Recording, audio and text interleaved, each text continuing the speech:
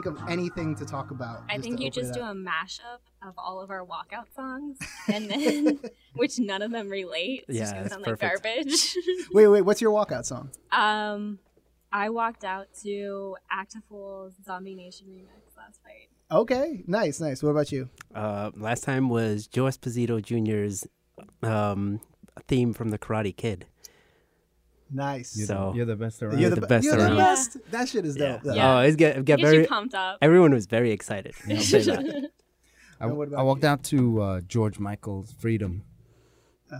So See, my was last his last fight, one. they picked the music for me. Oh, really? So yeah, it was for the Golden Gloves, New York Golden Gloves, and Yeah. they were just like, we don't have time for your bullshit. There's Yeah. way too many people here Yeah. that want to fight, and you're an amateur, so go fuck yourself. Yeah. But the fight before that, it's a little pretty nerdy. I walked out to the Doctor Who theme music.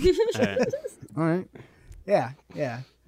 Thank God I won that. You can't walk out to something like that and lose. Right. Yeah, it'd be pretty embarrassing. Yeah. Although I do always get a little bit thrown off with like they pick the music and it's something that's very much like either something that I don't know or something I've never listened to or Yeah, like, yeah. I'm like, Something that is it my is it me? Am I going? Something that doesn't fit at all. They're like, how about some Chopin to get you amped? Well, welcome, ladies and gentlemen, to another installment of Super Upper Punch. And today I have 3 guests, the most guests we've had at one time in studio. So it's a little crowded in here. But why don't you guys go around and introduce yourselves? I'm Katie Kuykendall. What's your fight name? My fight name is Kit Kat. Yep. Why is that, Oh, Umberto? it's just that. That's just the name and nickname. Sure. Why don't we go with that? Yeah, that's good. Oh no. Okay. So. Yeah, but why is that my nickname? Oh, because we went to get lunch after she weighed in, and then I saw that her name was started with K-A-T, K-I, and then the last name was K-I-T, and I was like, oh, let's just switch it. Can I call you Kit Kat? And I guess for some reason she just was like, yeah, sure. Oh my god. That was a spot on impression. That- You know what? If everyone just closes their eyes right now, it'll be perfect. All right, let's see who's talking now. All right, so my name is Humberto Perea. My nickname is Abrocado, and we got that because apparently everyone knows I love avocados. And as you saw earlier today, I had avocado spats, or pantaloons, as I like to call them. Yes, the world famous pantaloons. And it just became avocado, but then because me and Jaime are brothers, it's Abrocado. And that's pretty much it. Yeah, because he's a big bro. Yeah. My name is Jaime. Fight name is Heartbreak Jaime because I leave all my opponents brokenhearted. Both physically and Yeah, emotionally. Because they're like excited. They're like, oh, cool, we're going to fight. We're going to, have a good show in front of all our friends and family. And then I come in and just ruin the plans and be like, sorry, bro. Just a dream ruiner. That's it. That's who you are. Yeah. Good. Lance, can we move this camera out of the way? I can't see Jaime's beautiful face. Yeah. Let's just move that a little bit. There we go. All right, cool. A little bit of technical difficulties. Like I said, this is the most people we've had in studio. We had Alex and Van in studio Yeah. for the second episode, and that was manageable. Now and we just finished training too, so it's gonna get really stinky and sweaty in here soon. Sorry, Lance. Just deal with it. And So- we're all such big individuals. It's just Yeah. which is a massive. lot of weight. You have so much alpha in the room that it seeps out, you know? This, Yeah. this glass is gonna crack. You It need can't like a contain safe it. radius between one another so the alphaness doesn't like conflict. Absolutely. So let's talk about why you guys are here, because nobody knows, or most of our listeners aren't going to know who you are. So let's talk about your martial arts background. Why don't we go around in a circle and say, Okay, so I guess I'll start just because I guess I was the first one who started jiu-jitsu in this group. okay, So my martial arts started with pretty much the way I think it starts with everyone, which is I was watching Power Rangers. And me and Jaime were like, oh my God, that's so cool. Let's start doing that. Which resulted in us pretty much just like kicking each other with no training or anything in the house. how much And furniture did you break emulating Power Rangers? Surprisingly, The none. springs on the because- sofa. Yeah, because we would like, I think it's that the furniture was stronger than us. So we were very small kids. But so it pretty much just was like us always having that in the back of our mind. And then in high school, we joined like the Taekwondo club. And then college, it was the same thing. We joined the Taekwondo club. And after college, I kind of like just got lazy and didn't do anything for about 5 years or so. And then somewhere around the age of 27, I was like, oh man, I got to get back into this. I got to do something. I put on a lot of weight, and I was like, all right, I'm going to start doing jiu-jitsu because I started watching the UFC. And I was like, I want to know what they're doing. Like, they keep talking about stuff, but like, I don't know what's going on. I want to know what they're doing. So I just went to the jiu-jitsu school that was like 10 blocks from my house, and I started there. And I was there for about a year, but the school wasn't for me. Like, they weren't big on competing. They weren't open as much as I wanted to. And I kind of always had it in the back of my mind, like, I do want to do MMA, or at least want to try it. I want to see what it's about. And then one day Jaime was like, all right, I'm done with karate, but I want to do jiu-jitsu because you're starting to beat me up. And let's find a school together. So, you know what, why don't we make it like City of God, where it's like I tell a story, and then when you come into the story, you tell your story and then catch up. All right, so yeah, we did start as little kids, Jackie Chan movies and WWF. We used to do the suplexes and stuff on each other, very painful. And then, we did the Taekwondo club, which is like, just kicking and punching the air in front of the I got to mirror. stop right here because your high school had a Taekwondo club. Yes. Yeah, once a week, bro. My high school didn't have shit. Yeah. Yeah. They barely had a chess club. Like, that's, I'm very, very jealous. Yeah. I think it was just because there was one guy who was like, he was big in the Taekwondo world apparently, and he was like, I'm gonna teach at the high school, and then he started it himself. Yeah. So, and this was here in Brooklyn? Yeah, we actually went Brooklyn to Tech. Brooklyn Tech, Okay. Brooklyn Technical High School, Yeah. which is a few blocks from here. Not very far at all. Yeah. Cool. Go Yeah. on, sorry. So then came college, and it was Taekwondo in college. The guy that was running the program is our friend T Storm, and we ended up training under him for a couple of years and competing in Taekwondo tournaments, right? Which is There was no contact sparring. It's not really the same. And then everybody graduated. Humberto was like, I'm gonna start watching TV and eating potato chips, right? And I'm talking about like 240, right? He blew up. Yeah, I was like, since no one can see us, I'm 5'4", and I blew up to about 240 pounds. Yeah. Damn. How So much you it's- weigh now? Now I'm 160. Yeah. And would you fight at? I fight at 145, but I'm still even small for that. But Yeah. Damn, that's a huge leap. Yeah. yeah, it was bad. It got bad. Yeah. And I was like, I don't know, 185, right? So it wasn't that, but it was like pure muscle, so it's fine. So then, Perfect. yeah. So then we Just started. 2% body Bro, fat. you don't Ripped all the time. even know. I would if I flex. I can't flex because I would rip my shirts. But so then after I graduated college, it was about 2 years, and I wasn't doing anything except Nintendo. And then my friend was like, "Yo, I'm working at the T Storm." He was like, "I'm working at the YMCA. They got karate over here and capoeira over here. You should come try it out." And I was like, "All right, I'll try it out." So I went and I tried the 2 classes, and I was like, "This is kind of cool. Let me stick with it." And that was about like 5 years of that. And within the 5 years, Humberto started doing jiu-jitsu, and I'm the older brother, so I'm the alpha. You know what I'm saying? So when we start fighting, I'm like, he's beating me up. We can't have this. No, we cannot have this. Yo, Humberto, let me start doing jiu-jitsu with you. And at that point, he was like, I think I'm gonna switch schools and do MMA. Let's both go to. We'll leave our gyms and we'll go to an MMA gym. All right. And that's how we started MMA. So so we went to an MMA gym and we trained there for about 5 years. 5 years. Yeah, it was a something like small gym. The instructor, he would train with Frankie Edgar. He trained with the whole Almeida Fight Club, and was a black belt under Ricardo Almeida. And we trained there for about 5 years or so. Yeah, and that's then, Williamsburg MMA. Yeah, Yeah. and then we eventually we left from that school, and we then went to Class 1 MMA.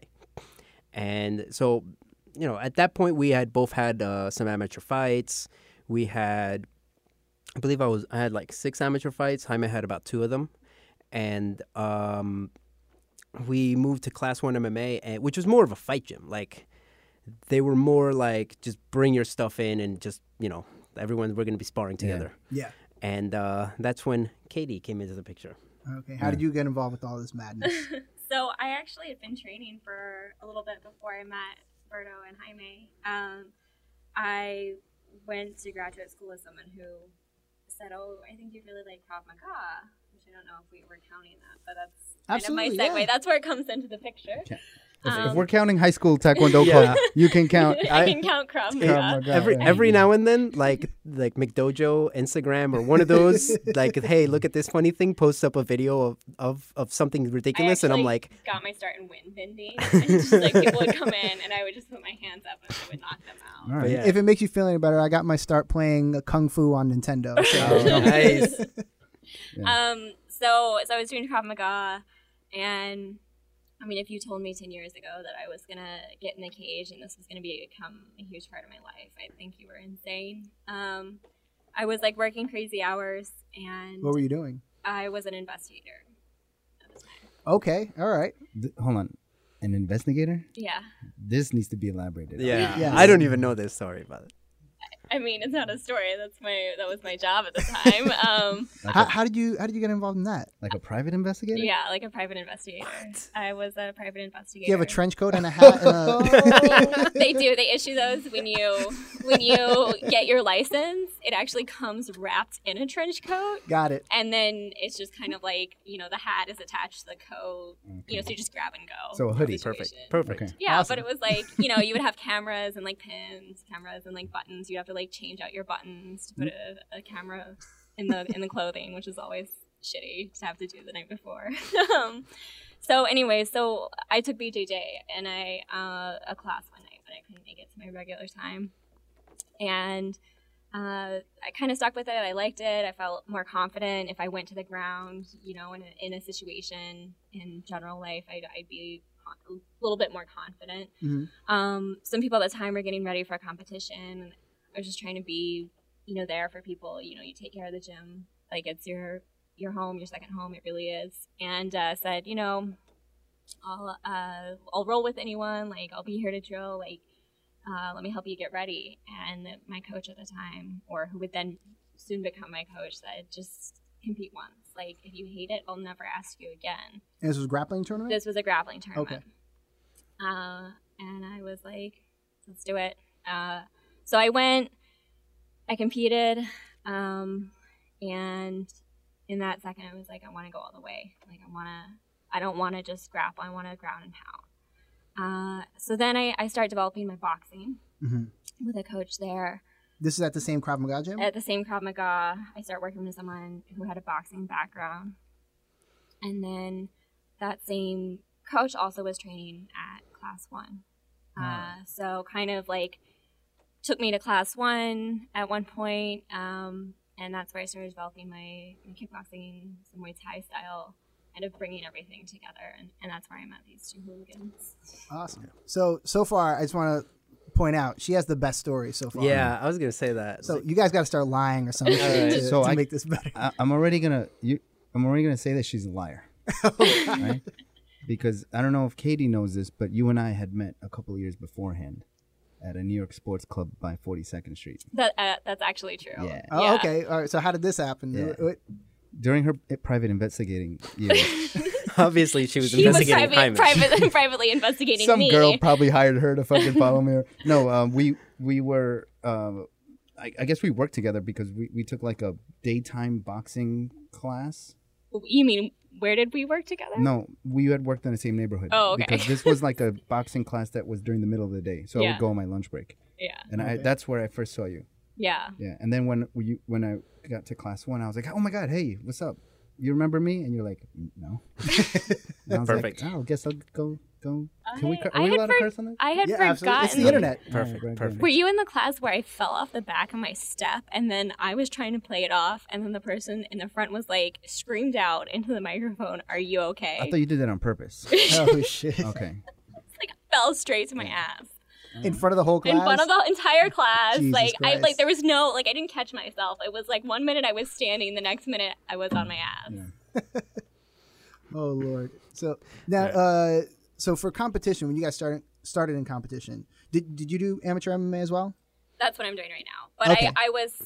I kind of like was with them and then I went to another gym Okay. So we kept in contact. So I was at another gym, strictly Muay Thai, doing BJJ, but kind of practicing separately. And then I went on to another coach. And so I was doing, kickboxing, BJJ tournaments, nothing together. So I kind of came to them, and they're just people I really trust to work with. People, I just work well with, I think. And so when it came, I said, will you work with me? Will you help me get ready? And it just really evolved to be a really great thing for me. Okay. And Yes. So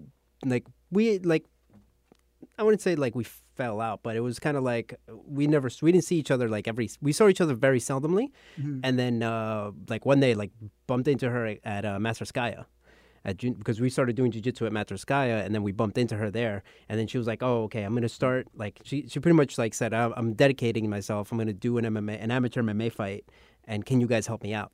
And that was pretty much how we started. Okay, we were like, all right, let's set some time before or after class to make sure we work on certain things, and try to get you into the drills, to get you in the habits, try to break any habits that you might have, stuff like that. Yeah, and I had actually, MMA had been the goal for years. So everything I was doing up until this was kind of like sharpening those tools in the tool belt, but you really need someone to bring it together for you. And then I ended up having major shoulder surgery. Oh, and how deep into your training were you at that time? That was 3 years, probably 3 years in Mm. to the training. And that happened about a little bit more than a year ago. So that really set back kind of my career. I think maybe I competed once in 2017. Oh, okay. So it was definitely a delay before I was able to kind of like pick back up on the path that I was on. And the rest of you guys have competed just amateur, or you competed professional as well? Okay, so I'm the only one who's competed professionally. And by that I mean I have had one professional fight. Okay. Still And counts. It still counts. Brings it up It does count. I do- almost every day. I do bring it up every day during any event. If someone sends me a video, I say my opinion as a professional fighter is blah blah blah. But so we, like, Jaime and I were training at Williamsburg MMA, and that's when our coach there said, hey, do you guys want to do an amateur fight? Because we had always told them we want to do an amateur fight. So we'd always done jiu-jitsu competitions just to, like, you just want to get used to somebody trying to rip your head off. Yeah. And How long ago was this? What year was it about? the MMA or Starting amateur MMA. so amateur MMA, I did my first one. We did our first one in 2013. So that Okay. was, what is that, 5 years ago? So that was before pro fighting was legal, right? Yeah, we did it in New Jersey. Okay. So we'd have to drive out to New Jersey.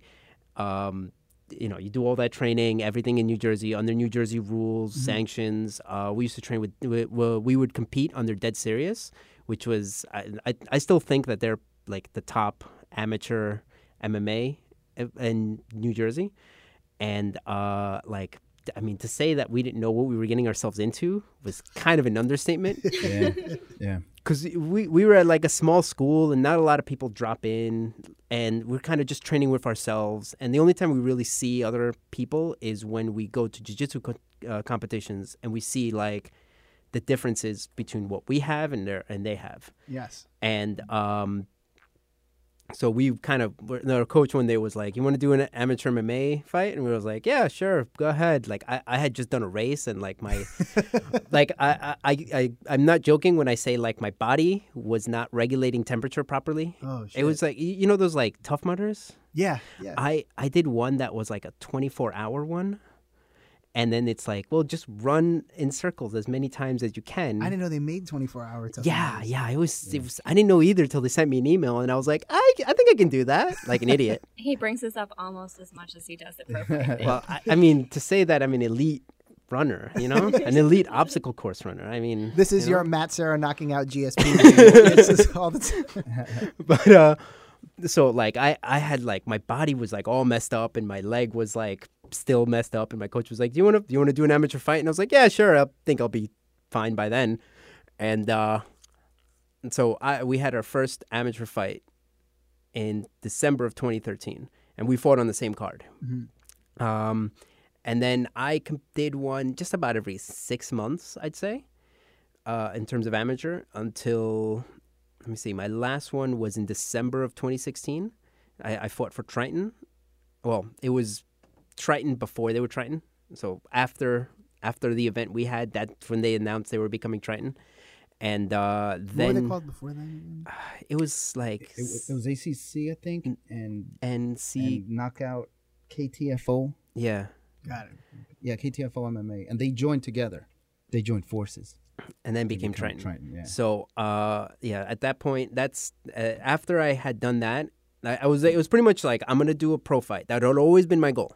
It was because I did an amateur fight, and I was like, yeah, but you have like shin pads on. You can't do ground and pound to the head. It's not the same. It's like I almost felt like I'm doing a lukewarm version of it. So I was like, I need to do a pro fight, just as like a bucket list thing. And so I went to Class 1. I had one last amateur fight, and then I was like, all right, I'm gonna do a pro fight, and then Title fight.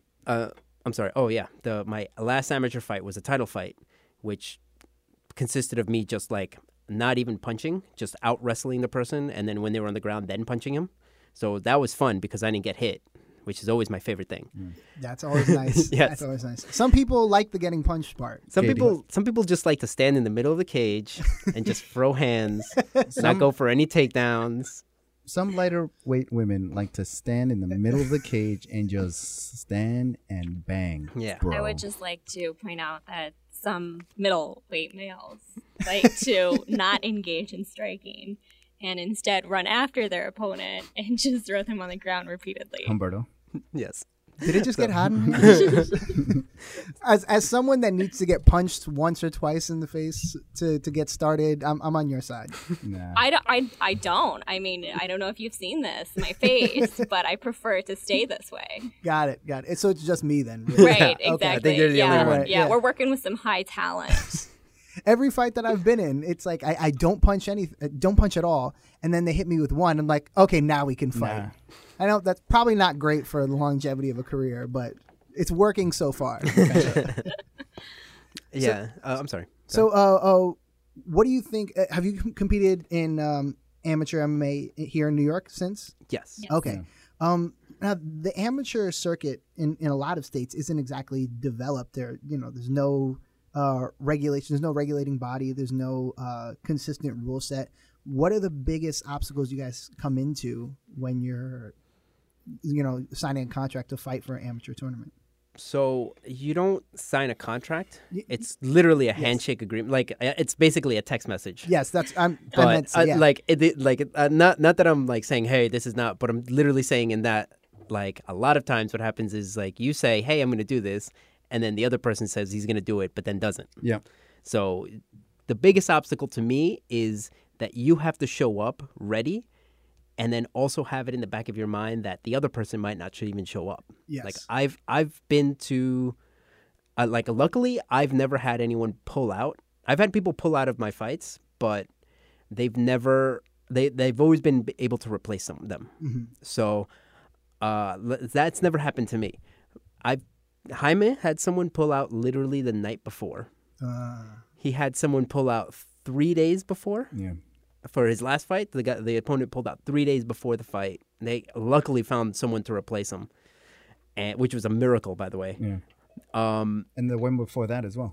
Yeah, and the one before that, the guy pulled out like a week before, but then they were able to just rearrange a couple fights and get him a fight. Yeah. And So what is it about your reputation that people don't want to fucking fight you? yeah, really. Well, everybody needs to know that. Number one, I do not pull out, my friend. That's number one. Number two, I don't know. I think it's just the one of the challenges with dealing with amateur MMA is that you're dealing with amateurs. So you deal with a lot of people who are like, you know what? I'm a fighter, bro. I'm really cool. I want to be a fighter. I want to walk around my gym and put on Instagram me hitting pads, me being all, whatever. And then, when it comes down to it, shit, you really got to step in the cage and get into a fist fight with somebody, and just some people are just like, nah, I'd rather just go and eat pizza and not make weight. And it's always the same excuse. It's like, oh, I'm injured or I'm sick. And it's like, bro, you're fat. Like, you're not fat. You're just overweight for your class. Like, accept another weight class. You know what I mean? That or like I hate to say this, but we're all hurt. We Yeah. all enter wherever Absolutely, you enter yes. there, you're always hurt. So for me, like there's several things. Like I fight.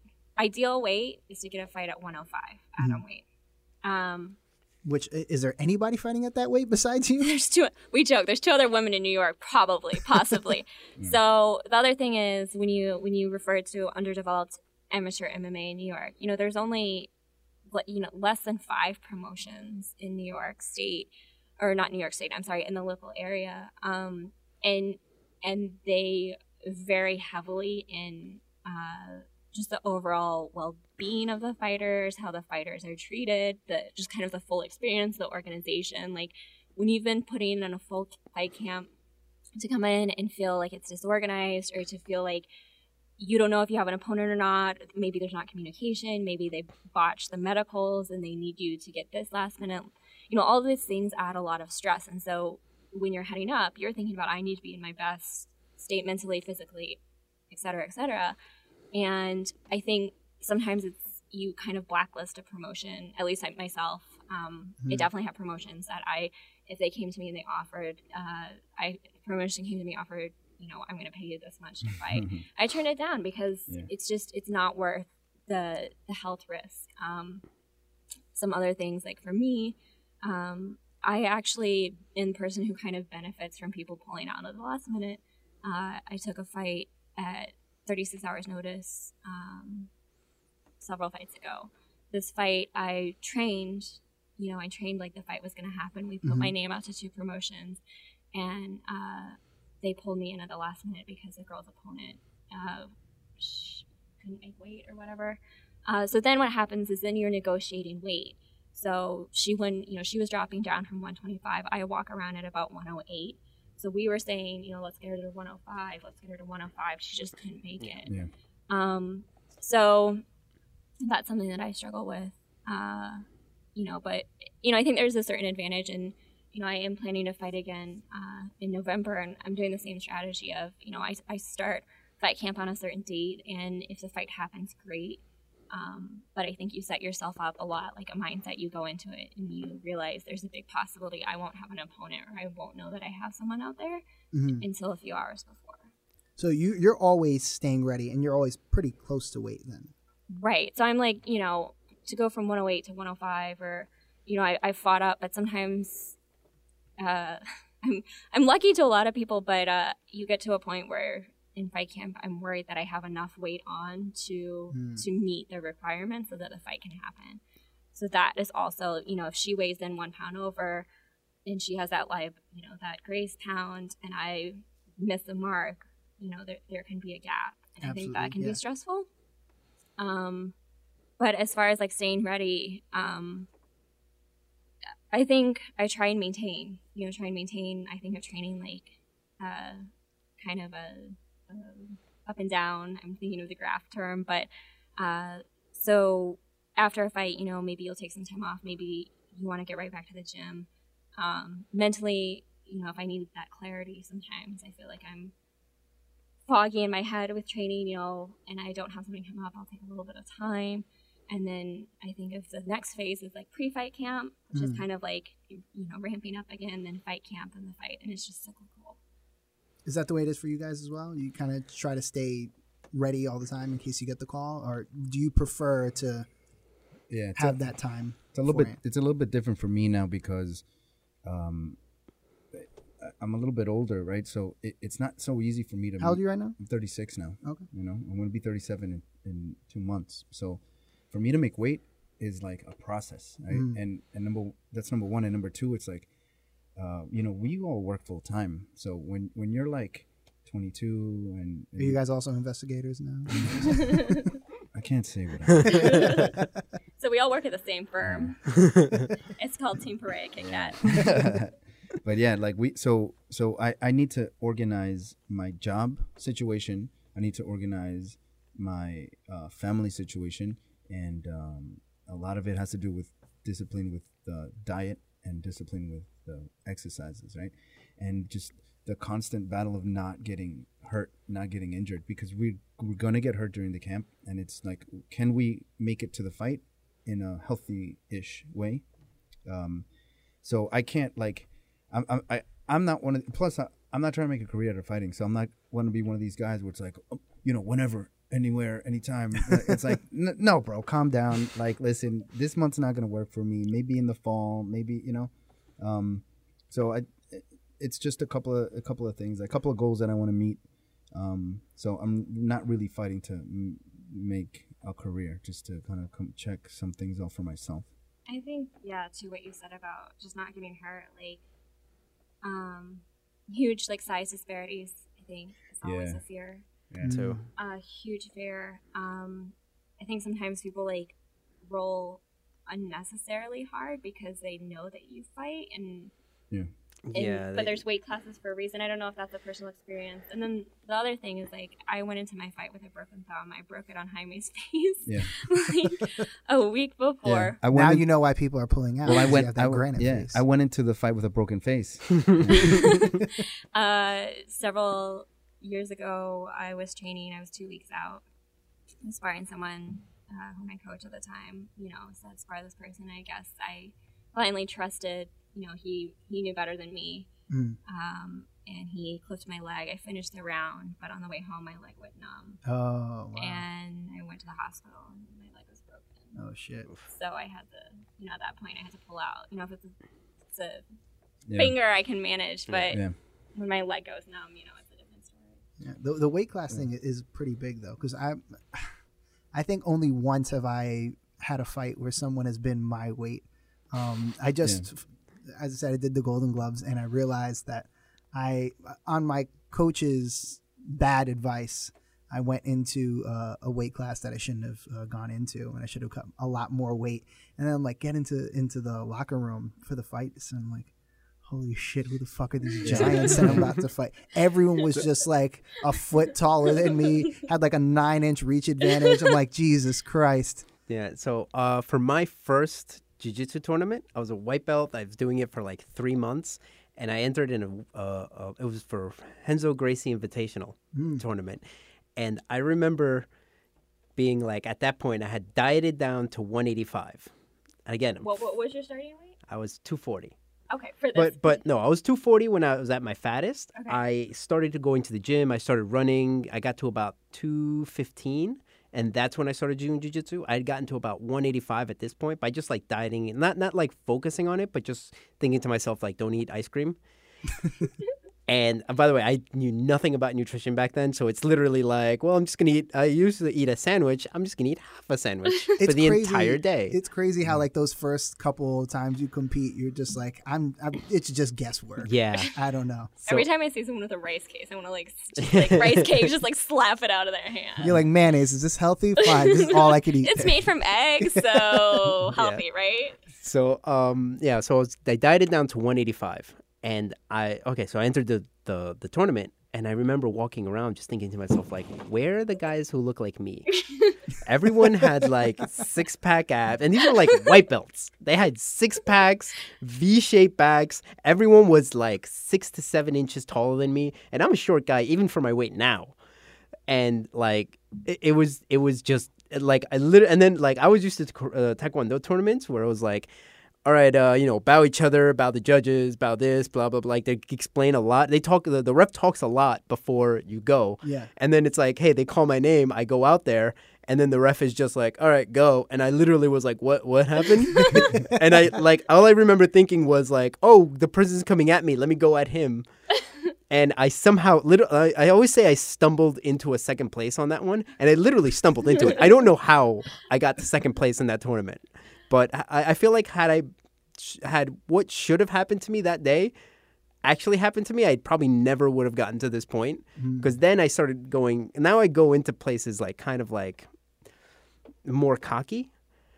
But back then it was like just pure ignorance. Like just not understanding what I got myself into. Yeah. But what was the point of this before? Oh, yeah, the weights. So, like, yeah, I had always, like, for me personally, competing with weight it is an issue because I'm like, I walk around at about 160. And for me, I fight at 145, which, by the way, is small. I am tiny for my weight class.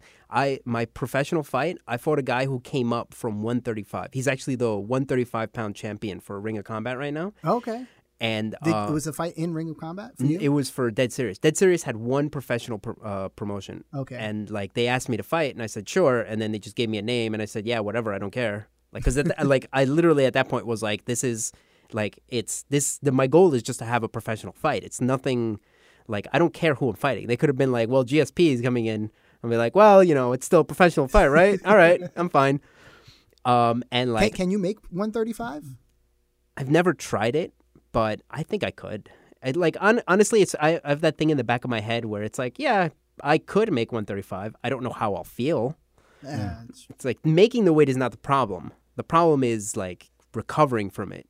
That's the big issue. Like I could probably make 135. If I said I'm going to make 135, like I will make 135. It's just not a matter of if you're on death's door or not. Yeah, exactly. And to me, it's like, well, it's not I'm not fast. I'm not like quick. My biggest attribute is my endurance. And for me to just like, oh, let me take away my endurance, I feel like it would be a major detriment. So I will compete at a bigger a weight class where people are bigger than me because to me, it's like I'd rather give up the size than give up my endurance. And like I've always done well with people bigger than me. Like I normally for jiu-jitsu competitions, I walk around 160. I compete at like 170, and like I do very well for nogi. A lot of people have made good careers at. Like Frankie Edgar's entire career basically is just like, hey, I'm just gonna walk around at whatever the fuck I walk around and just fight this giant. Yeah, hope for the best. Yeah, but done pretty damn well for himself. Yeah. But so like I remember the guy came up from 135. He was bigger than me. Yeah, he was. He was bigger than me. We weighed in, and I remember thinking to myself, like, this guy is bigger than me. By a lot? Or? I would say he probably walks around maybe 5 pounds heavier than me. Oh. But he was bigger than me. I remember him being bigger than me, and then he hit me. The biggest thing to me was he hit me, and I was like, oh my God. Wow, this guy hits hard. And like there's entire like if you see the pictures, I've sent Katie some of them. They're pictures of me just like getting hit and my face is just like, oh God, no. But no, so for me, like I'm walking around 160. I'm at that point where it's like I can compete with people who are I can train with people who are much smaller than me, and I can train with people who are much bigger than me, and I can kind of like because I have the skills set to fight it off, I can kind of hang with either size. The biggest thing is I don't want someone who's like 230, super muscular and doesn't know what they're doing. That's when it's like, all right, now I have to really watch myself because those are the people who like they hurt you because they don't realize, oh, I can just grab your arm and break it without trying. Yeah, and that's always like a fine line to ride because nobody wants to get hurt, of course, but also you want to be a good partner. And, especially when you're the advanced one, even if you are small, you want to be like, all right, let me help this guy out and let me teach him some stuff or, be a good rolling partner. And it's like, how do I mitigate that fine line? Yeah. And how do I do that while still establishing dominance? I want the person to know and fear my name. That's what I want. That's what happened. That's exactly what happened in class today, where there were like a couple of new guys in, and as soon as class is finished, I take my shirt off, right? Just like start flexing. Just right. Katie's like, "What are you doing?" I'm like, flexing out, bro. Because a lot of it is like the mentality, right? So a lot of people come in and they're like, "Oh, I don't know anything," and then they defeat themselves, right? Even when it comes to fighting, a lot of people like there's a competition on Saturday, and we're friends with a couple of people who are competing for the first time, and they're like, I don't know, I'm just gonna go get my ass kicked. I'm like, why do you say that? Right? Somebody's gonna win. It could be you. But the mental portion is a big part of the fighting game. I think it's funny how people go to one of two extremes and never find that middle ground of just either they're way too critical of themselves or they love themselves way too much. And to find that balance of just being like, yeah, I could get my ass kicked, but I also have been training for a very long time, and I'm here for a reason. It's very rare to find that. What do you think is the key to both having confidence but also staying humble? I guess it's just training with different people as much as you can. Especially like one thing we do is we're gym whores. So we'll go to like a gym and just be like, hey, can we drop in for a day? We pay the drop-in fee and then just like roll with different people. Yeah. And you learn like, oh, I'm pretty good compared to these people. And then you go to a gym and it's like, wow, everyone kicked my ass today. So it is a mixture of like, for me personally, it's that I can go to a place, train there, but I know like, hey, they're going to beat me up, but it's not so bad. Yeah. Like, and like, especially if you go in trying to have fun, like a lot of people will try to have fun with you so that like it's not as much fun. So a lot of times if I get nervous and I'm rolling, I'll actually, especially with someone new, I'll like say something out loud. So like they'll go grab my arm and I'll be like, no, not the arm bar. And then they start laughing. And then suddenly like this whole thing of like this tension that people have of like, I don't know you, I have to be careful. Suddenly that like breaks it. And then it's like, oh, we can be playful. And then for some reason that opens them up. And even if I'm getting my ass kicked, like that happened. Like I did that with Eddie Cummings. He came by to Master Sky one day and just, I mean, like in a 5-minute round, I'm going to say he tapped me out like 20 times. Yeah. But I was still like doing that stuff. And he Really? was even, it seemed like he was a lot like more open to play because of that. 20 times? At least. That's so weird. I tapped him out like 4 times when we rolled. But I don't know. I think Maybe it was hurt. like I'm still learning. A huge factor is having that positive feedback from my coaches, and challenging, because I am very self-critical, and Virgil will be like, you focus too much on winning and losing. Like you need to, focus on different things. And I think in the back of my head, I've been injured so much from reckless opponents, bigger opponents, new opponents, and it's kind of been this coming of age of wanting to be a good training partner and wanting to embody kind of those jiu-jitsu ideas of I don't know, I don't want to say being a good person, but just putting positive vibes into the gym.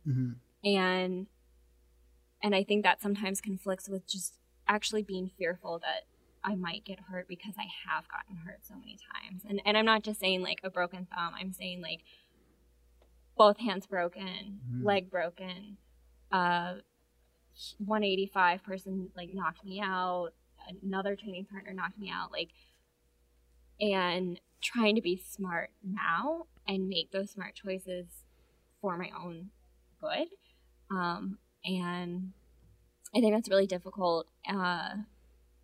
And just people being so much bigger and trying to kind of communicate what that feels like, but also feeling like ashamed that I'm like having all these expectations of like, trying to explain, okay, well, think about this. Like, I'm roughly 100 pounds. So if you roll with me and you have even 20 more pounds on me, 120 pounds, like you have 20% of my body weight. Someone at 150 is, 1.5 times my body weight. And so I get very frustrated because sometimes I just feel like there's just so much muscling happening, and I just get down. I like have very up and down rolls, I guess I would say, because I think about that and I'm like, when are the tides going to turn? When am I going to start developing? So I guess that's where I am right now, is something that's like I'm dealing with and trying to kind of navigate those feelings. Do you think that the culture of a gym can help or hurt that? I mean, I know growing up in a lot of old school boxing gyms, it was just, all right, throw some headgear on and just beat the shit out of each other for the next 3 minutes, and then rest from, and then do it again and again and again. And people got hurt. And it wasn't until I started going to specific jiu-jitsu and MMA gyms that culture kind of changed. So what do you feel, how do you feel that affects it? I mean, absolutely it affects it. I've been at gyms where no one's going to take you seriously. One, as a female, two, as a very petite female. Like several times a day I get, you're not an MMA fighter, or I don't know. I call myself that.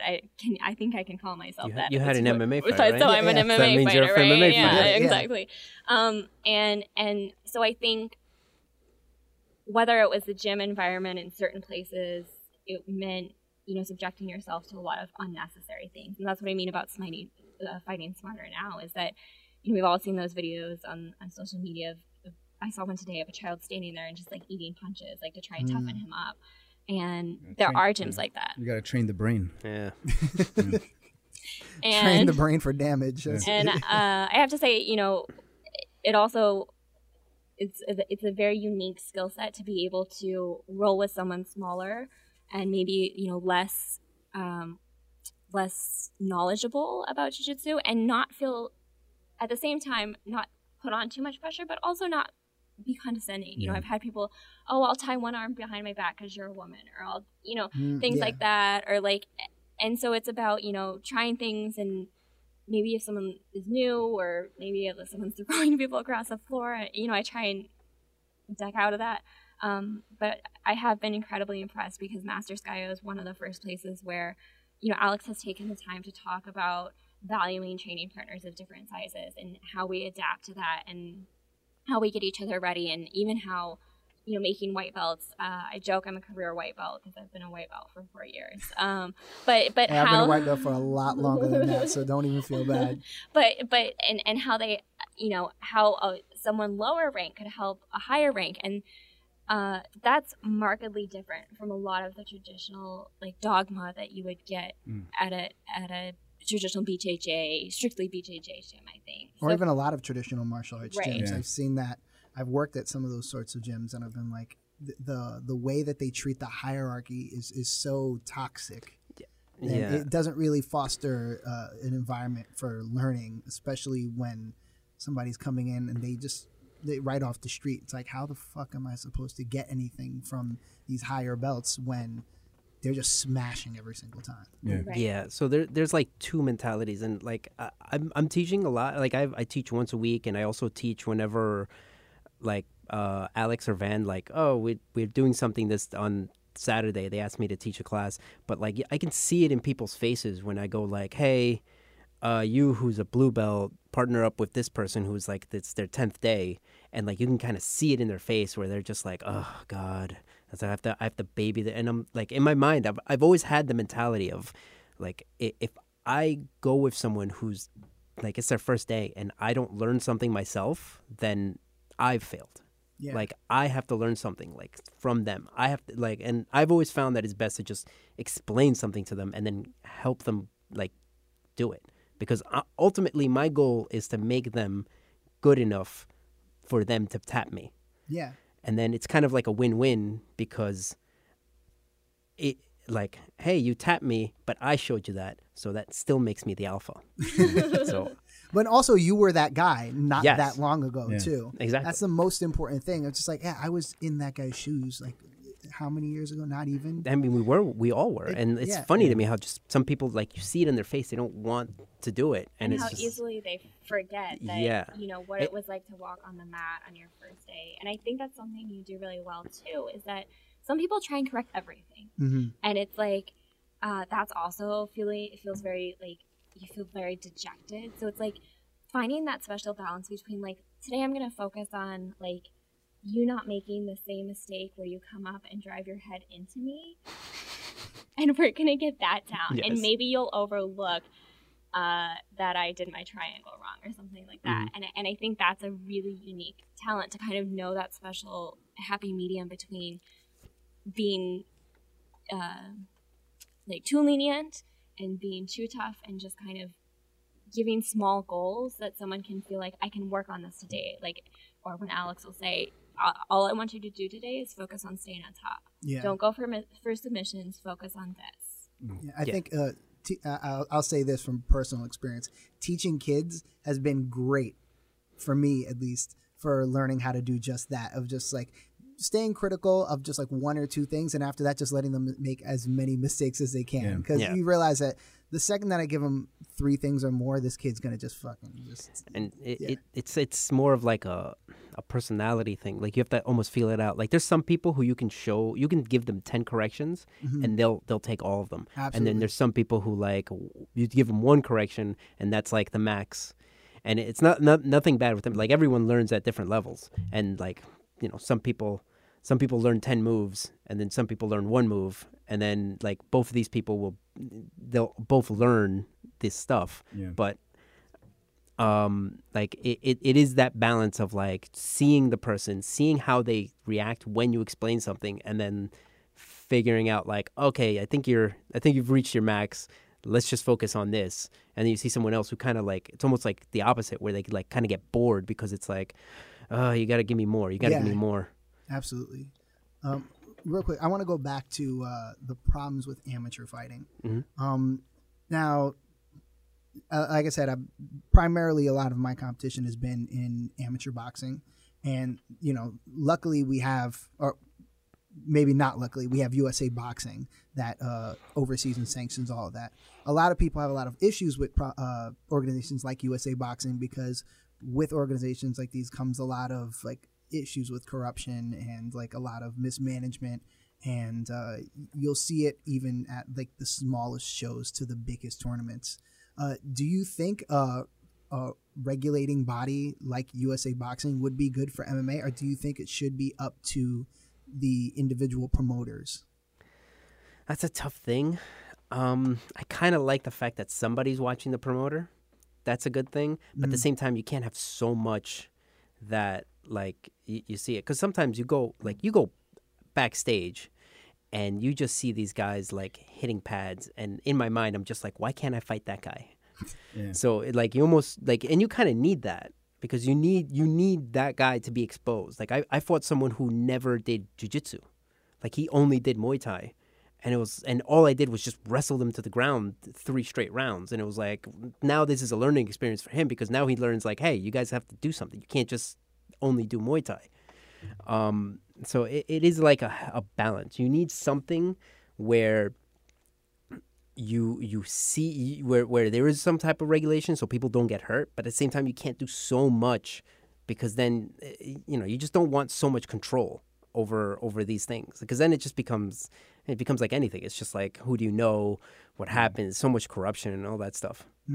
I think because in amateur MMA, honestly, there's no money into it, so corruption is what are you going to do? You're just going to like pad. If you're a gym owner, you might pad your fighters' records. You just like put them up against people who really shouldn't be there or aren't at an appropriate level. Other than that, I don't know how much corruption goes on. Like there's always someone from New York State Commission to like look at certain things, like look at the medicals, look at the weigh-ins, like look at the wraps. So when it comes to that stuff, I think it's fine. I think just matching sometimes. Yeah, sometimes you see matches and it's just like it's like they want their boy to win, so they'll throw like some tomato can at him. Oh, okay. So there's a lot of like blowouts and complete mismatches then? I wouldn't say a lot. Not even a lot, no. It's just like you see it every now and then where it's like this guy obviously shouldn't be fighting, but yet he's fighting someone who's very well trained. But the reason why, it's because the promoter was like, well, this guy is selling 50 tickets and this guy only asked me for 10 tickets. So I know I know this guy, I want his crowd cheering, so that way next time when he comes, he's going to bring more people. Got it. So it's not, I wouldn't even say it's corruption. It's more just like, that's the business. That's how it is. You have to have that. I'm sorry, go ahead. No, I was going to say, I think it's also just how I feel like going back to what I was saying about certain promotions you kind of stay away from. And I definitely like have seen similar commission, like the same commissioner, the same regulating body, the same guys walking around at several different fights, backstage and, checking water, checking blah, blah, blah.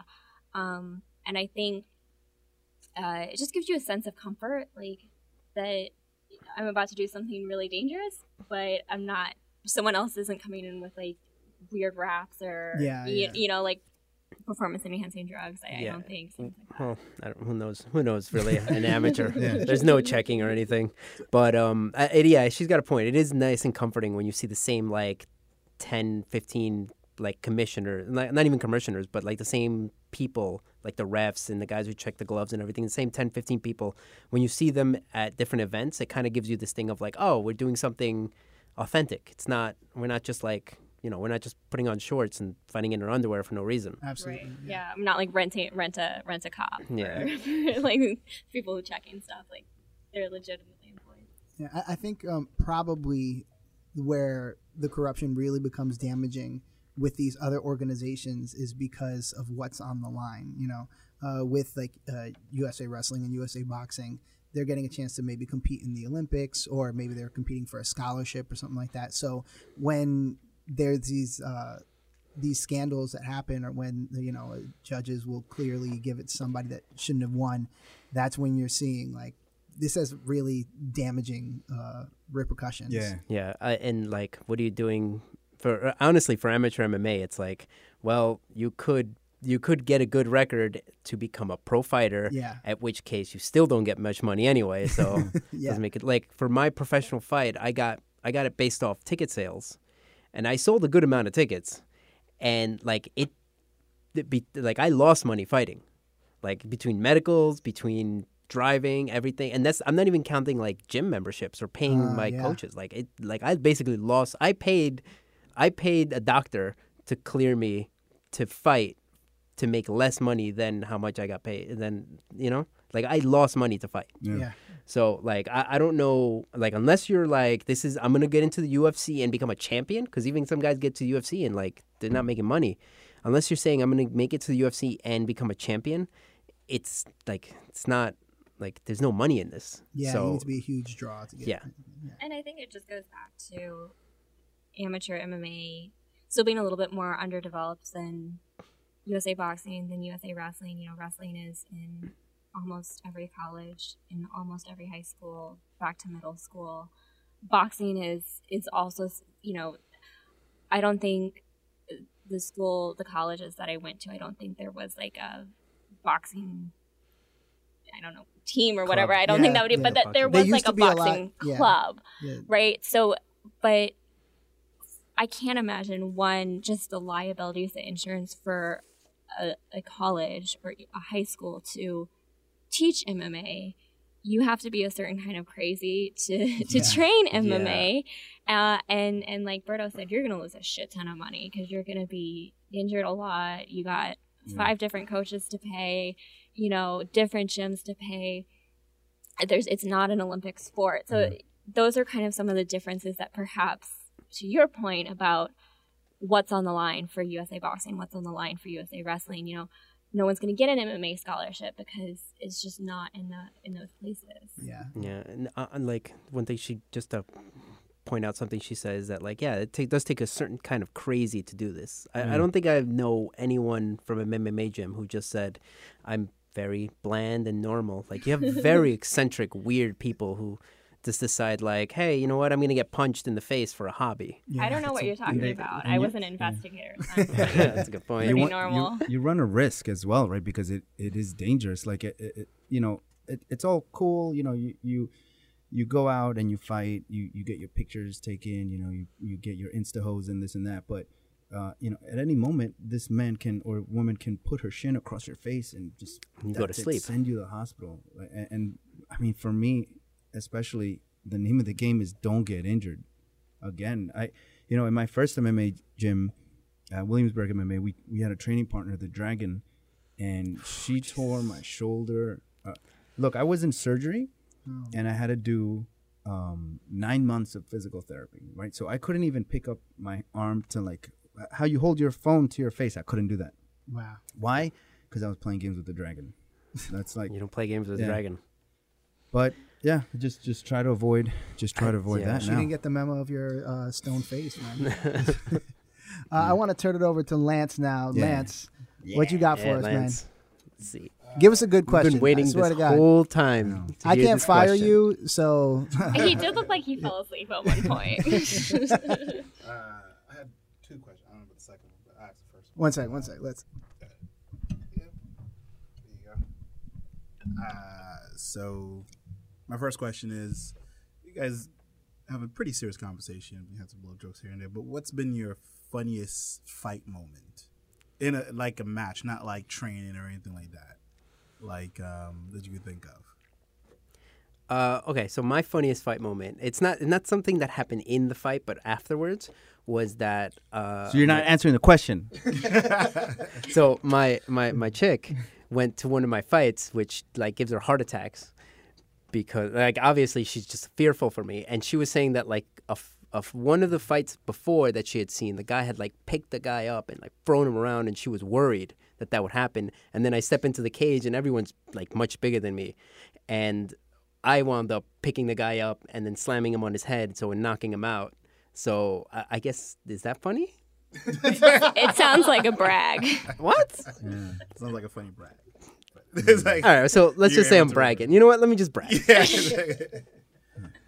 Winning is pretty funny, guys. Yeah, it's- Damn. I mean, there's nothing really funny about I it. know, when I'm you're fighting. struggling. It's I hard. have like maybe a lukewarm answer. I think I don't even know if it's funny, but I'm like, from my last fight, you know how it is. Like they play your music, they got the lights and the smoke machine, and you walk out and you go into the cage, right?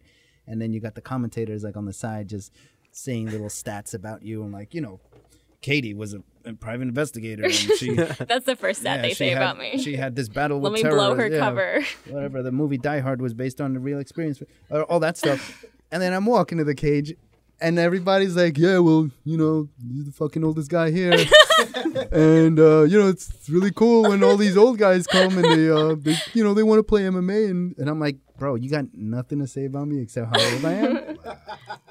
But that's all right, though. That's all right. I had a similar experience. Like, I heard my opponent was 21, and she was like, "I just can't wait to have a beer after this." And it was like, oh my god. it was like, oh my god, I just think my back disintegrated just talking to you. I think I have a funny one, but go ahead. I got a second one as Logan- well. look- Katie, you gotta come. You over gotta come to on. me. You gotta bring the heat. Okay. You got one. No, this isn't that funny. It was a jujitsu tournament, and round robin. It was sudden death, and my opponent had me a triangle, and my ex-boyfriend was there, and he was like so terrified that I wasn't gonna get out in time, I guess. So that felt great. That he walked on the mat. He was like trying to like walk on and try and like to the ref, like, aren't you gonna do something? Blah blah blah. And I ended up getting out. But I was just like, okay, so you're not coming to anything anymore. It's like, that's not happening. Okay, so I got a funny one. So the promoter for Dead Serious, when we showed up to fight, he actually thought Jaime was the guy fighting. I was the only one fighting that day. Oh shit! And he thought Jaime was the one fighting because he comes in, he has all these tattoos on his arm, he's got like the beard. He was like, he looked like a fighter, and he thought I was like the brother who just was in the back, like, hey, yeah, I'm gonna hang out. And it's like, all right, next person weighing in, and then I weigh in, and he's like, oh, this poor kid, he's gonna get his ass kicked. So that was funny. I apparently don't look like a fighter. So then you had to him. go get some tattoos. Yeah, I had to get some tattoos after that. I'm still trying to build my game up. But Starting to look the part just a little bit. All right, so in my last fight, these promotions, they won't give me a belt. You know what I'm saying? They won't. I don't know how many times I told people like, yo, bro, I'm a fucking champ. I'm the champ. You know what I'm saying? Any weight class. So I go into the cage, whatever, boom, boom, boom. I get a choke, and then we go to the backstage, and then we go out to meet my people, like, who are like in the audience. And I pull out a fucking WWF belt. I would like to be clear that while we were backstage, before he did that, he pulled this shit out and starts polishing it. Like, he's gonna fucking. Lord. So- and I think there were some moments where he was like, do I wear it on this shoulder or this shoulder? Oh, like, God. bro, you bought your own. So I brought my own belt in the backstage, and their guys still warming up because they're still fighting. I'm like, yo, bro, the champ is here. Move. And we come out, and everyone's like, yeah, taking pictures with the belt, the champ. And then we go get pizza, and then we're going back to the car. And one of the promoters for the fight was like, yo, champ, what's up? Yo, congrats. Listen, we're having an after party. If you can just make an appearance and just take a couple of pictures. And Jesus I was like, Christ. bro, I don't got time. So you legit thought that you were. The moral of the story is, make yourself a champion. Don't wait for somebody else to fucking put the belt One on of you. our favorite things is to like make people talk to Umberto. Like, I'll send him pictures of bathtubs at Home Depot. Like, I'm gonna need you to get my manager to get this in the dressing room for my next fight. Or, well, like, Jaime needed something. I don't know what it was. Umberto's not wearing enough skulls, which are kind of my thing. yeah, apparently I'm failing as a manager here. So, anyway, we got to go on Dr. Phil and hash some of those out. I only have one really good fight story, and that's during my first fight. I made the mistake of telling my older sister to come, and the whole entire fight, all she's yelling, I hear her above everyone, even my coach. I just hear her yelling, "Hit him! Hit him! Hit him! Hit him!" And I remember having the thought during the second round, like, that's like, Did she not think that that's what my plan was this whole entire time? I'm like, oh, thanks, sis. Like, I didn't think about hitting him, but now that you mention it, that's probably the best way to win, is just hitting him again and I again. do love when people like offer unhelpful advice, like especially like people or like maybe people who I don't want to sound like a dick, but maybe people who have never really been in that scenario and they're like, that's not dickish. That's the right thing to say. I You don't toned know, it so shut down. the fuck I up. toned it down, but they'll like I don't know, they'll like say weird like I don't risky submissions that you don't do in MMA. They'll be like, yo, I don't know, what's a weird ass thing that you would never Should have gone do? for that go plata, bro. Right, exactly. Why aren't you doing the omoplata? It's like, why would that? No, or it's like kick him in the knee. You can't. That would hurt me. What are you? It's very distracting. Yeah. I got one more. Well, my second fight, my friend Reagan, she moved to Texas, but anyway, we call her her. So I'm fighting this guy, and I throw him down, right, and I get in full mount, which is like basically He's sitting on his he's stomach. laying down, and I'm like straddling him. Right? So right now, Yeah. Jaime is showing us very pornographic images with his fingers, and Right. just so everyone So can this, get that image. this guy's laying down, and I'm like straddling him, right, and I got my chest on his chest, right, You're both real sweaty. just breathing hard. Glistening. So my friend, her, she's same thing. Everyone's fucking yelling, and then all I hear is her saying, "Make out."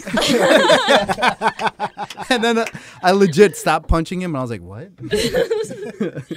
I do that. Like I have a hard time hearing. So like in training, when there's like other noise, especially, I have a fairly hard time hearing. And I'll hear Berto say something, but he kind of like says it into his trail mix container or something. I get hungry sometimes. And so like one time I turned because I was trying to read his lips, and I like nearly got hit. And he's like, "No, don't fucking look at me." Yeah, it's my favorite thing is when like someone's saying like if I'm sparring someone and then like the coach who's like watching someone's coach who's watching it like says something and then the person looks over. I'll just yeah. like punch them in the face. Like, why are you looking? You can hear. Do you guys corner each other ever? So Jaime's was.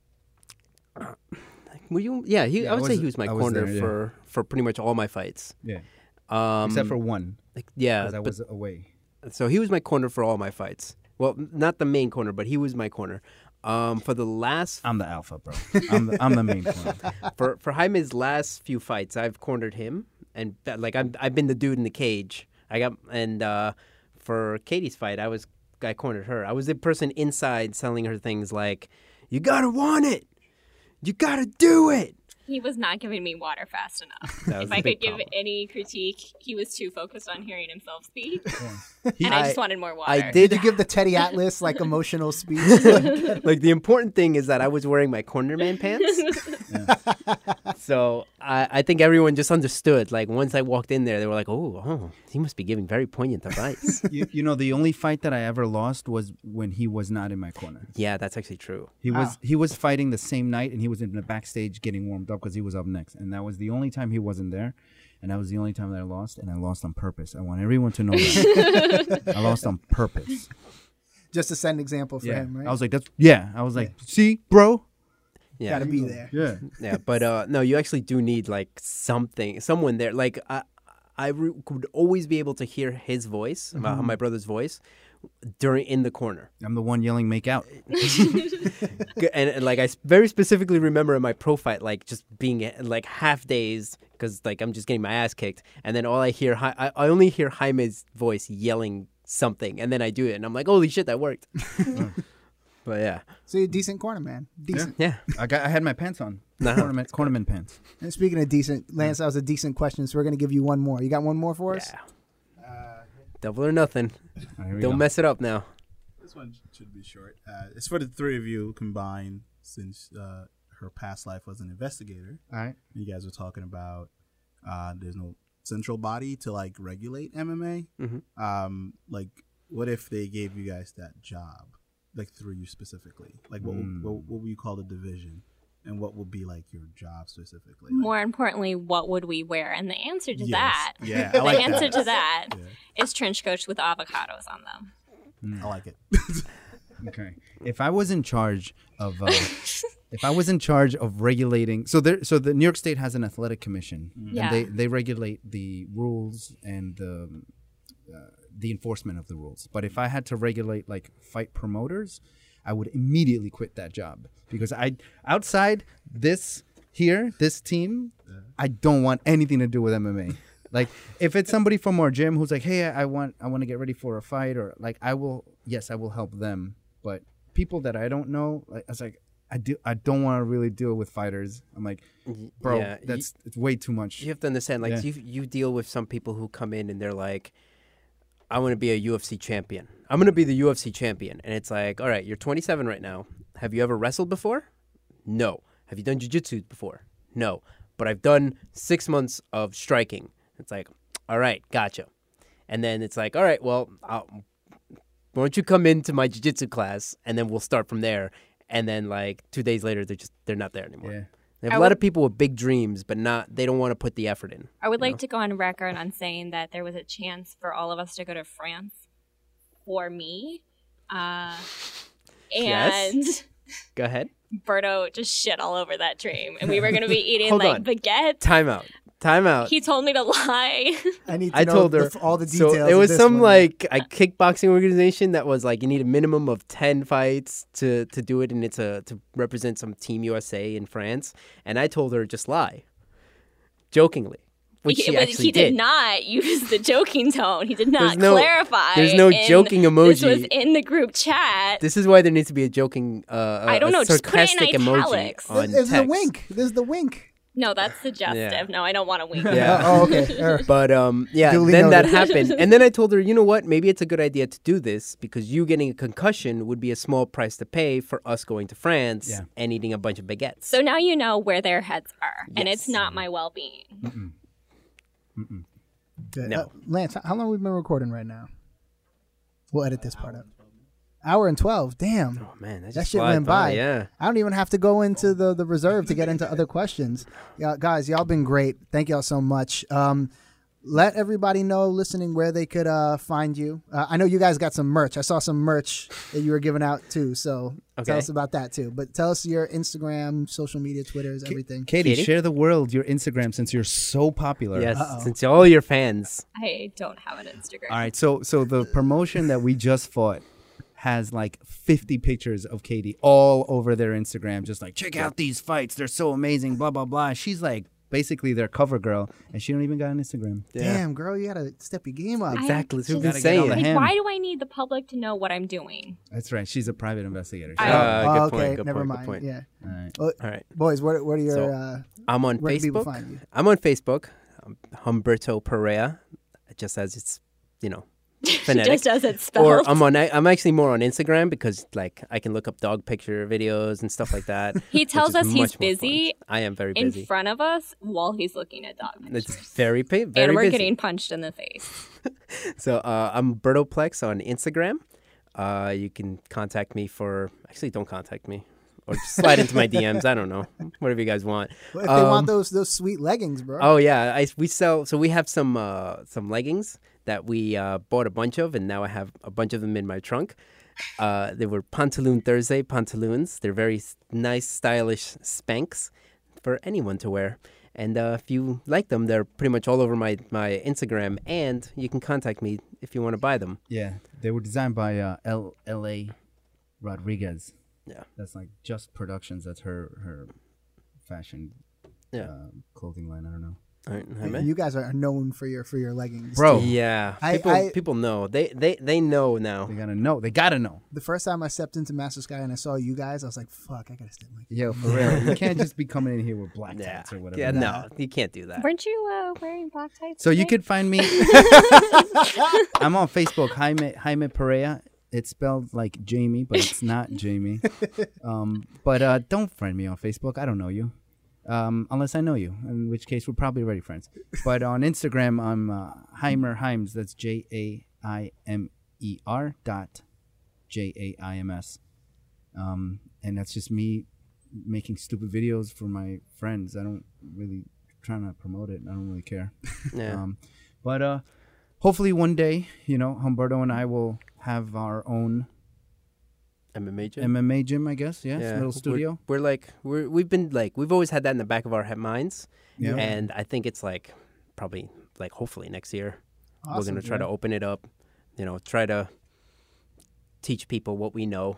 Yeah. Try to, I always say like the reason why.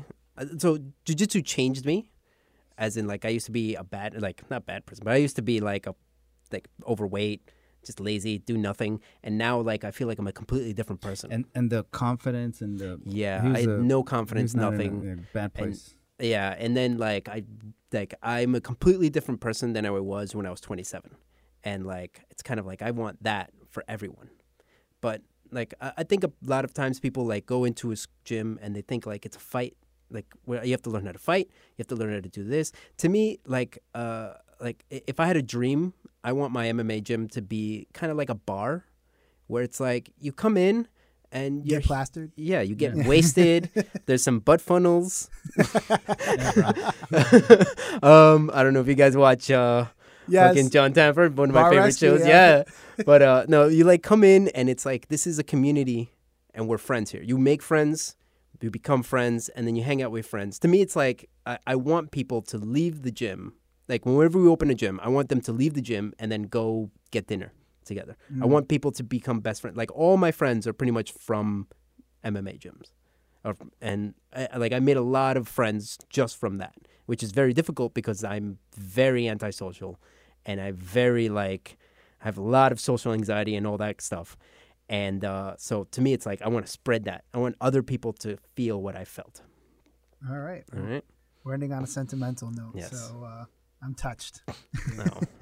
Well, thank you very much, everybody, for listening. Again, follow everybody on Instagram, except Katie, of course. We're going to fix that. You can Yeah. talk to me through my manager. Okay. If you want, Umberto if you want, Abdelaziz. yeah. If you want, I'll just start an Instagram and then They take keep random threatening pictures. to do it. Yeah. Or send one of the guys a message and then say, tell Katie I said. That's how it works. Or Yeah. you could just say hi to me in person because you have that hookup. There you go. There you go. Thank you very much, everybody, for listening. And until next time, peace. Thanks a lot, guys. That was great.